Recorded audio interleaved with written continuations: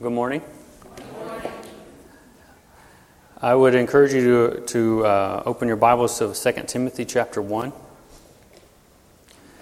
And as you're turning there, I'll give you a little bit more about myself as I got to share with Earl and Jim this morning. I am from Louisiana, born and raised there. My wife is from Texas. We met in college. We got married 2 months later. We moved to California, right above San Francisco, where I attended seminary. And then right after seminary in 2011, I moved to Washington State, where we moved to Washington State and became a pastor. I pastored in the state of Washington for 6 years. And then over the last year and a quarter, we've been living here in Arkansas. The Lord has seen fit to move us. So we've been attending and become members at University Baptist Church. And I'm one of the interns, so I'm seeking to grow and learn more about the ministry, and appreciate the opportunity this morning to be here. And it's been our pleasure, as Earl said earlier to us, it's been a pleasure for us to be here and to fill the pulpit for you guys, and we'll gladly do it again if there's need. So we're in 2 Timothy chapter 1. Let us go to the Lord in prayer now. Father, you tell us that you are our refuge and strength, according to your word in Psalm 46:1.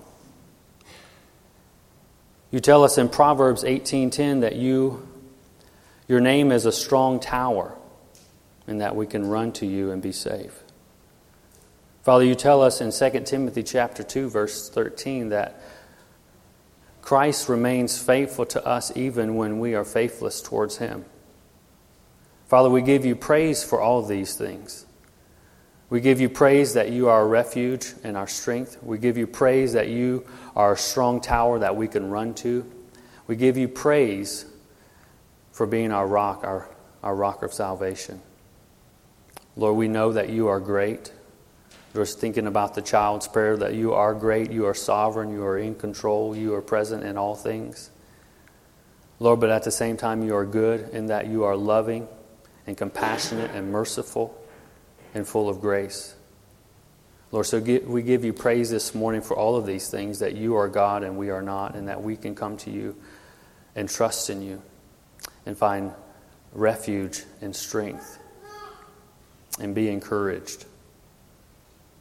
And Lord, we ask all these things in Christ's name this morning. Amen.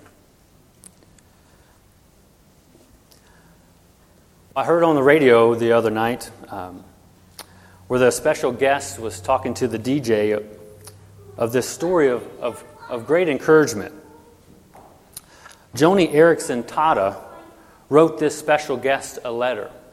Now, some of you may not know who Joni Eareckson Tada is. She is a renowned author and speaker who happens to be a quadriplegic. At a young age, Joni had a diving accident and broke her back and became paralyzed from the waist down after that. But she did not let that hold her back. She has inspired many and encouraged many in their suffering and their pain. This lady, Joni, wrote a letter to this special guest that was on the show, on the radio. It was a letter of encouragement to this particular gentleman and his family, because they found themselves in a difficult situation, a trying time of their family. And he was wowed by the fact that Joni remembered him from a previous conference. But he's even more floored because of her writing to him. Because in his mind, she was in a far worse situation than he was.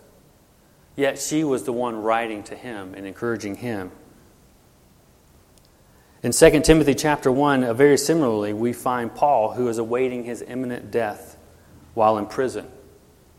And he writes to his spiritual son Timothy to encourage him in the faith as he is hard pressed in the ministry. And it's not a letter with a self-help message, as in that you can trust in yourself or you can look within to find your answers. But no, it was a letter of promise, a promise of life, and one of faith that is found in Jesus. Are you and I in need of encouragement today? Have you found yourself in a difficult spot where you need a word of encouragement? Now, this is a real challenge for us today, and especially in our day and age. I'll pause there. That is not the first time that a child of mine has ran forward during the sermon. Just not that one. The real challenge for us in this day and age is where we will find our encouragement. What will we seek to find encouragement? Where will we go? Will we go into lesser things? Will we seek to satisfy ourselves and find encouragement and comfort in the things of this world? If I only had a new car, if I only had a promotion and a new job or a different boss. Or maybe it's something else. Maybe it's social media, maybe it's television or video games that we want to just forget about the reality of our life. Forget about our situation. We seek refuge and encouragement in other things and lesser things. Or will we look and find encouragement in Christ this morning? So really the big idea that I want to present to you this morning, that Paul writes to encourage Timothy to be strong in the faith. And we too can find encouragement as we look to the promise that is in Christ Jesus. So just to give us a little context, well, let me read the passage and then we'll do the context. 2 Timothy chapter 1, verses 1 through 5. It says, Paul, an apostle of Christ Jesus, by the will of God, according to the promise of the life that is in Christ Jesus. To Timothy, my beloved child, grace, mercy, and peace from God the Father and Christ Jesus our Lord. I thank God whom I serve, as did my ancestors, with a clear conscience, as I remember you constantly in my prayers night and day. As I remember your tears, I long to see you, that I may be filled with joy. I am reminded of your sincere faith, a faith that dwelt first with your grandmother Lois and your mother Eunice, and now I am sure dwells in you as well. Just a little context here, as I mentioned earlier, awaiting his imminent death, Paul, a seasoned veteran, is in prison in Rome, and he is writing to Timothy, his beloved son, who is in Ephesus, to encourage him to remain faithful in the ministry by following the sound pattern in the word and persevering in the gospel in spite of suffering and turmoil. This letter was written somewhere between the year of AD 64 and 68 during the reign of the Roman Emperor Nero. If you're a note taker this morning, the points are simple. A seasoned salutation, a seasoned relationship, and a seasoned faith. A seasoned salutation, a seasoned relationship, and a seasoned faith. So in verses 1 and 2, we see a seasoned salutation. Paul communicates a gospel-seasoned salutation to Timothy. In these initial verses, we are introduced to the key people, that is Paul and Timothy. Paul begins just as a normal Hellenistic approach to writing, where the author states his name and then to whom he is writing. Paul affirms his apostleship in the first line, as he often does in most of his epistles, with the exceptions of 1st and 2nd Thessalonians, where he doesn't use any title for himself. Philippians, where he calls himself a servant rather than apostle. And lastly, in Philemon, where he calls himself a prisoner. So we see 9 out of 13 of Paul's letter, he refers to himself as an apostle. So just so there's no confusion, we must first understand what is an apostle then. An apostle literally means to be sent, or a sent one. So with that definition, all Christians could claim the title of apostle if we consider Matthew 28 and the Great Commission. But actually the meaning of apostle is much narrower than that. To be considered an apostle, one would have to have been taught by Jesus personally and sent out by him directly. The 12 disciples that Jesus called to follow him when he started his ministry were called apostles. And according to Luke chapter 6, verse 13, it says, "And when day came, he called his disciples," that is Jesus, "and he chose from them 12, whom he named apostles." They were the original sent ones. They were the ones who sat under Jesus' teaching, and they are the ones who had seen him face to face. So by using the title apostle, Paul puts himself in this company of the 12, the original 12. And like the original 12, Paul had the opportunity himself to learn from Jesus and be sent out by him. If we remember Acts chapter 9 on the Damascus Road, when Paul meets Christ and has that conversion experience, and in that as well, Paul is given the apostolic authority from Jesus to minister to the Gentiles. Although a part of them, Paul considered himself the least of the Gentiles, of the apostles, because of his former life. He was actually on the road to Damascus to persecute the church. So he thought himself to be the least of the apostles because of what he did and had done to the church. Paul mentioned this title not to flaunt his own authority, but to proclaim the gospel promise, as he says in verse 1, "An apostle of Christ Jesus by the will of God, according to the promise of life that is in Christ Jesus." This promise was most likely on the forefront of his mind as he waited his impending death. The promise of life was given to him, that is Paul, through Christ on that Damascus Road, as we just talked about. By mentioning it here in this first verse, he is encouraging Paul through this same method, this promise of life in Christ. This promise is given to all, also is given to all who would believe on the name of Christ Jesus. This promise of life in Christ was encouraging for himself as he thought about his death, and it is also for his beloved son, for Timothy. But it is also a promise of life for us. How so? For those who would believe and trust in Christ, that he is faithful. As his children, he will be faithful to us. Just as I spoke earlier in chapter 2, verse 13, even when we are found faithless, Christ remains faithful. We can be encouraged that if we understand who Christ is and believe in that promise of life, that we too will be encouraged. We too will be able to face death as Paul was. We too will be able to face difficult situations and suffering as Timothy did. In verse 2, we see Timothy, the recipient of Paul's letter. Timothy wasn't any old recipient, but he was considered Paul's son, his beloved son. Paul and Timothy had a long-standing relationship where they had served alongside one another. Through their time together, Paul had become a spiritual father to Timothy, and Timothy a son to Paul. In his first letter to Timothy, we see this relationship just as clear when Paul calls Timothy his true child in the faith. Now, it's not too far removed for us to understand this. You have probably heard the phrase, "She is like a daughter to me," or "I'm like a son to him." I am reminded of a coworker who more or less became adopted into his best friend's family.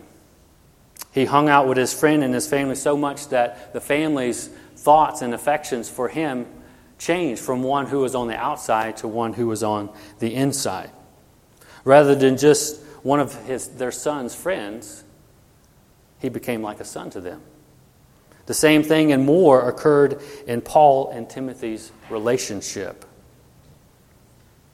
Now, it is quite possible that through Paul's ministry, Timothy came to faith. But it is more certain that we know that Timothy worked alongside Paul as an apprentice, if you will. Specifically here, the church that Timothy's at, Paul had planted or started himself. Paul now, in his final letter, as he approaches death, writes this letter to his spiritual son to encourage him to stay strong in the faith. Now, I encourage us to look a little closer here in verse 2, part B, that Paul does this in a little different way than what he does with other letters. Paul, in his generic greeting, typically writes grace and peace to you. In this epistle, Paul adds an additional word to his salutation. This time he includes the word mercy. Now you might say, what's so special about one word? Have you ever asked for something and failed to say, please? Have you ever been denied something because you didn't ask your parents and use that one word? I know it's a big word at our house. We're trying to teach our children to say please, to teach them to be polite and to grow, to understand, to respect. But if we also consider just our day at work, have you ever forgotten your password to log in at work? Or have you ever forgot your password to log into your bank account? See, we're not too far through from this either, that one word does carry a lot of significance. So with this addition of mercy, these words give a clearer gospel progression, a picture, if you will, of God's love. God gives grace to those who are in desperate need of salvation. God shows mercy to the guilty who deserve His wrath. God gives peace to those who repent and believe, that is, to trust in His Son. If you haven't noticed at this point, the salutation is seasoned with the salt of the gospel. It is seasoned with the promise of life that Paul speaks of in his greeting. It is seasoned with gospel encouragement. So if you didn't think there was a close relationship between Paul and Timothy before, just listen to their seasoned relationship in verses 3 through 4. This is the second point I want us to see this morning. The first point was a seasoned salutation. The second is a seasoned relationship. Paul has a gospel concern for Timothy. It's a gospel seasoned relationship. Again, the seasoning here is that has, again, the seasoning here that has made the relationship exceptional and distinctive is the gospel. Because of Paul's faith in Christ and his love for God, he is compelled to love others. This is the first and greatest commandment that we see Jesus speak of in Matthew chapter 22, verses 36 through 40. Where it says, "Teacher, which is the greatest command in the law?" And Jesus said to him, "You shall love the Lord God with all your heart and with all your soul and with all your mind. This is the great and first commandment. And the second is like it. You shall love your neighbor as yourself. On these two commandments depend all the law and the prophets." So Jesus sums up in two commandments all the law and the prophets. He said, love God with all your heart, your soul, and your mind, and then love your neighbor as yourself. Those who have trusted in God for salvation through Christ's substitutionary atonement love God. That is, this vertical love, this first commandment that Jesus has just talked about. And then there goes the love for others, for their neighbor, this horizontal love, this second commandment as he speaks of. See, Paul, he loves Timothy. He loves Timothy because he has first loved God. And God has compelled him through that love to love others, specifically Timothy. Because of Paul's seasoned relationship with Timothy, he prays for him continually, as we see in verse 3. He says, I remember you constantly in my prayers, night and day. Now this is the same Paul, we're not struck by this, because this is the same Paul who tells us to pray without ceasing in 1 Thessalonians. See, it's because of the affection Paul has for Timothy, he is constantly on Paul's mind. Now, there is no doubt there are other reasons for Paul's concern for Timothy and that he prays for him. Paul understands his ministry situation and knows the spiritual and physical anguish of Christian ministry. In 2 Corinthians chapter 11, verses 24 through 28, Paul gives an account of some of his own difficulties that he's faced. He says, 5 times I have received at the hands of the Jews the 40 lashes less one. 3 times I was beaten with rods. Once I was stoned. 3 times I was shipwrecked. A night and a day I was adrift at sea. On frequent journeys, in danger from rivers, danger from robbers, danger from my own people, danger from Gentiles, danger in the city and danger in the wilderness, danger at sea and danger from false brothers, in toil and hardship, through many sleepless nights, in hunger and thirst, and often without food, in cold and exposure. And apart from other things, there is the daily pressure on me for anxiety for the churches. So Paul is very acquainted with the difficulty of ministry. So there's other reasons why Paul is writing to him, not only because of this love that he has for God that compels him to love Timothy, but he is compelled to write to Timothy to encourage him because he knows the very situation that he's experienced or is experiencing. Paul knows intimately the physical and spiritual suffering of ministry. And because of this, he demonstrates a great love and concern for Timothy by praying for him night and day. Now let me probe a little bit and ask you some questions. When was the last time you thought of something all night and all day, where you couldn't get it out of your mind? What was it? Were you excited about an upcoming trip to go to Disney World?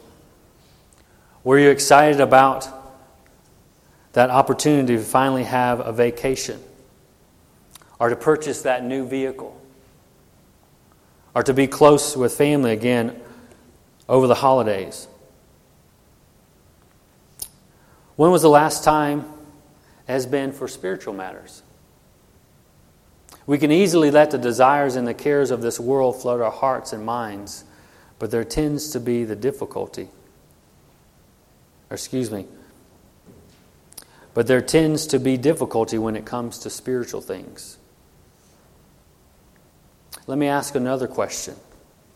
In thinking about how Paul has asked us to pray from 2 Thessalonians, to pray without ceasing, and how he has demonstrated he has prayed for Timothy night and day, are we burdened to pray? Are you burdened to pray for someone other than yourself? And I say that to be very pointed. We often will pray for ourselves. As we go to bed at night and teach our kids to pray, often that is a normal way that they pray at night. They pray about wanting to have a good day tomorrow and wanting to have fun, and it seems to focus in on themselves. And that is very our human nature to think that way. We naturally will think about ourselves before we think about someone else. Hence the question, when is the last time you prayed for someone else? We may be gifted with other means, like money or wealth. But if we do not pray for those who we give to, how do we know that our heart is in the right place? I want you to see it that is in prayer where we get to a concrete look at what truly matters to us. Ashamedly, we will give half-heartedly to others and to needs. But in prayer, we will learn where our true hearts are. If we love another, or do we affectionately care for them? So I encourage you to have a godly concern for your church and to pray for your church. I encourage you to have a godly concern for your pastor and his family and pray for them. I encourage you to have a godly concern for each other and pray for one another. But don't stop there. Have a godly concern for those who you're supporting through your missions and pray for them. Pray for your own family. Pray for those who you want to see to come to salvation. Too often we We give up on prayer too quickly. Oh, I've prayed 5 minutes. Which sometimes that does seem like a long time. But if we were to compare that to how long we look at our phones, we would be ashamed of ourselves. I know I am.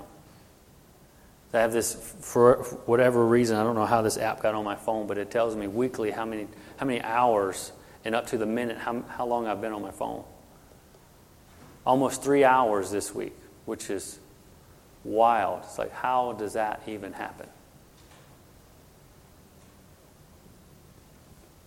But how often will we pray, and how long will we pray for those who we say we care about? Is there a discrepancy there? Is there a contradiction there? Or do we really love them?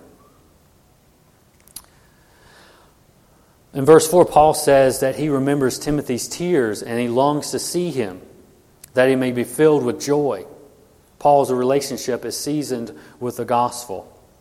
And evidently in the one that is of their last meetings, there were tears as they departed. Maybe it was before Paul was taken off to jail, or maybe for some other reason. Yet this memory of Timothy makes Paul all the more want to see him and to be filled with joy. Next we see is a seasoned faith. Paul reminds Timothy that his faith is genuine and secure in the gospel of Christ. Now up to this point, Paul has used the word reminder twice. He says, I remember you constantly in my prayers in verse 3. I remember your tears in verse 4. And now Paul uses a derivative of remember when he says, I am reminded in verse 5. What he is reminded of Paul's sincere, that is genuine, faith.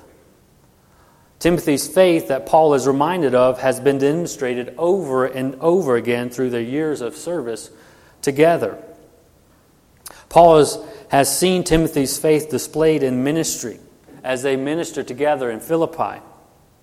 He can remember when they ministered together in Thessalonica and Corinth and even Ephesus together. Each time when Paul writes letters to these particular churches, he mentions Timothy as well.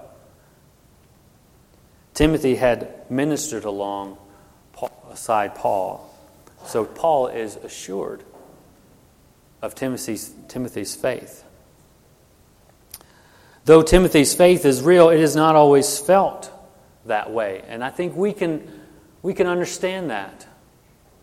At times in our own lives when we know that we truly believe in God and we believe in Christ and we have been redeemed by the blood of Christ and we have become part of the family of God, there is times still where we have doubt, where we feel depressed, or where we feel overwhelmed by our circumstances. We too may know that our faith is real, but we may have concern of what's happening. At times we have doubt, at times we waver.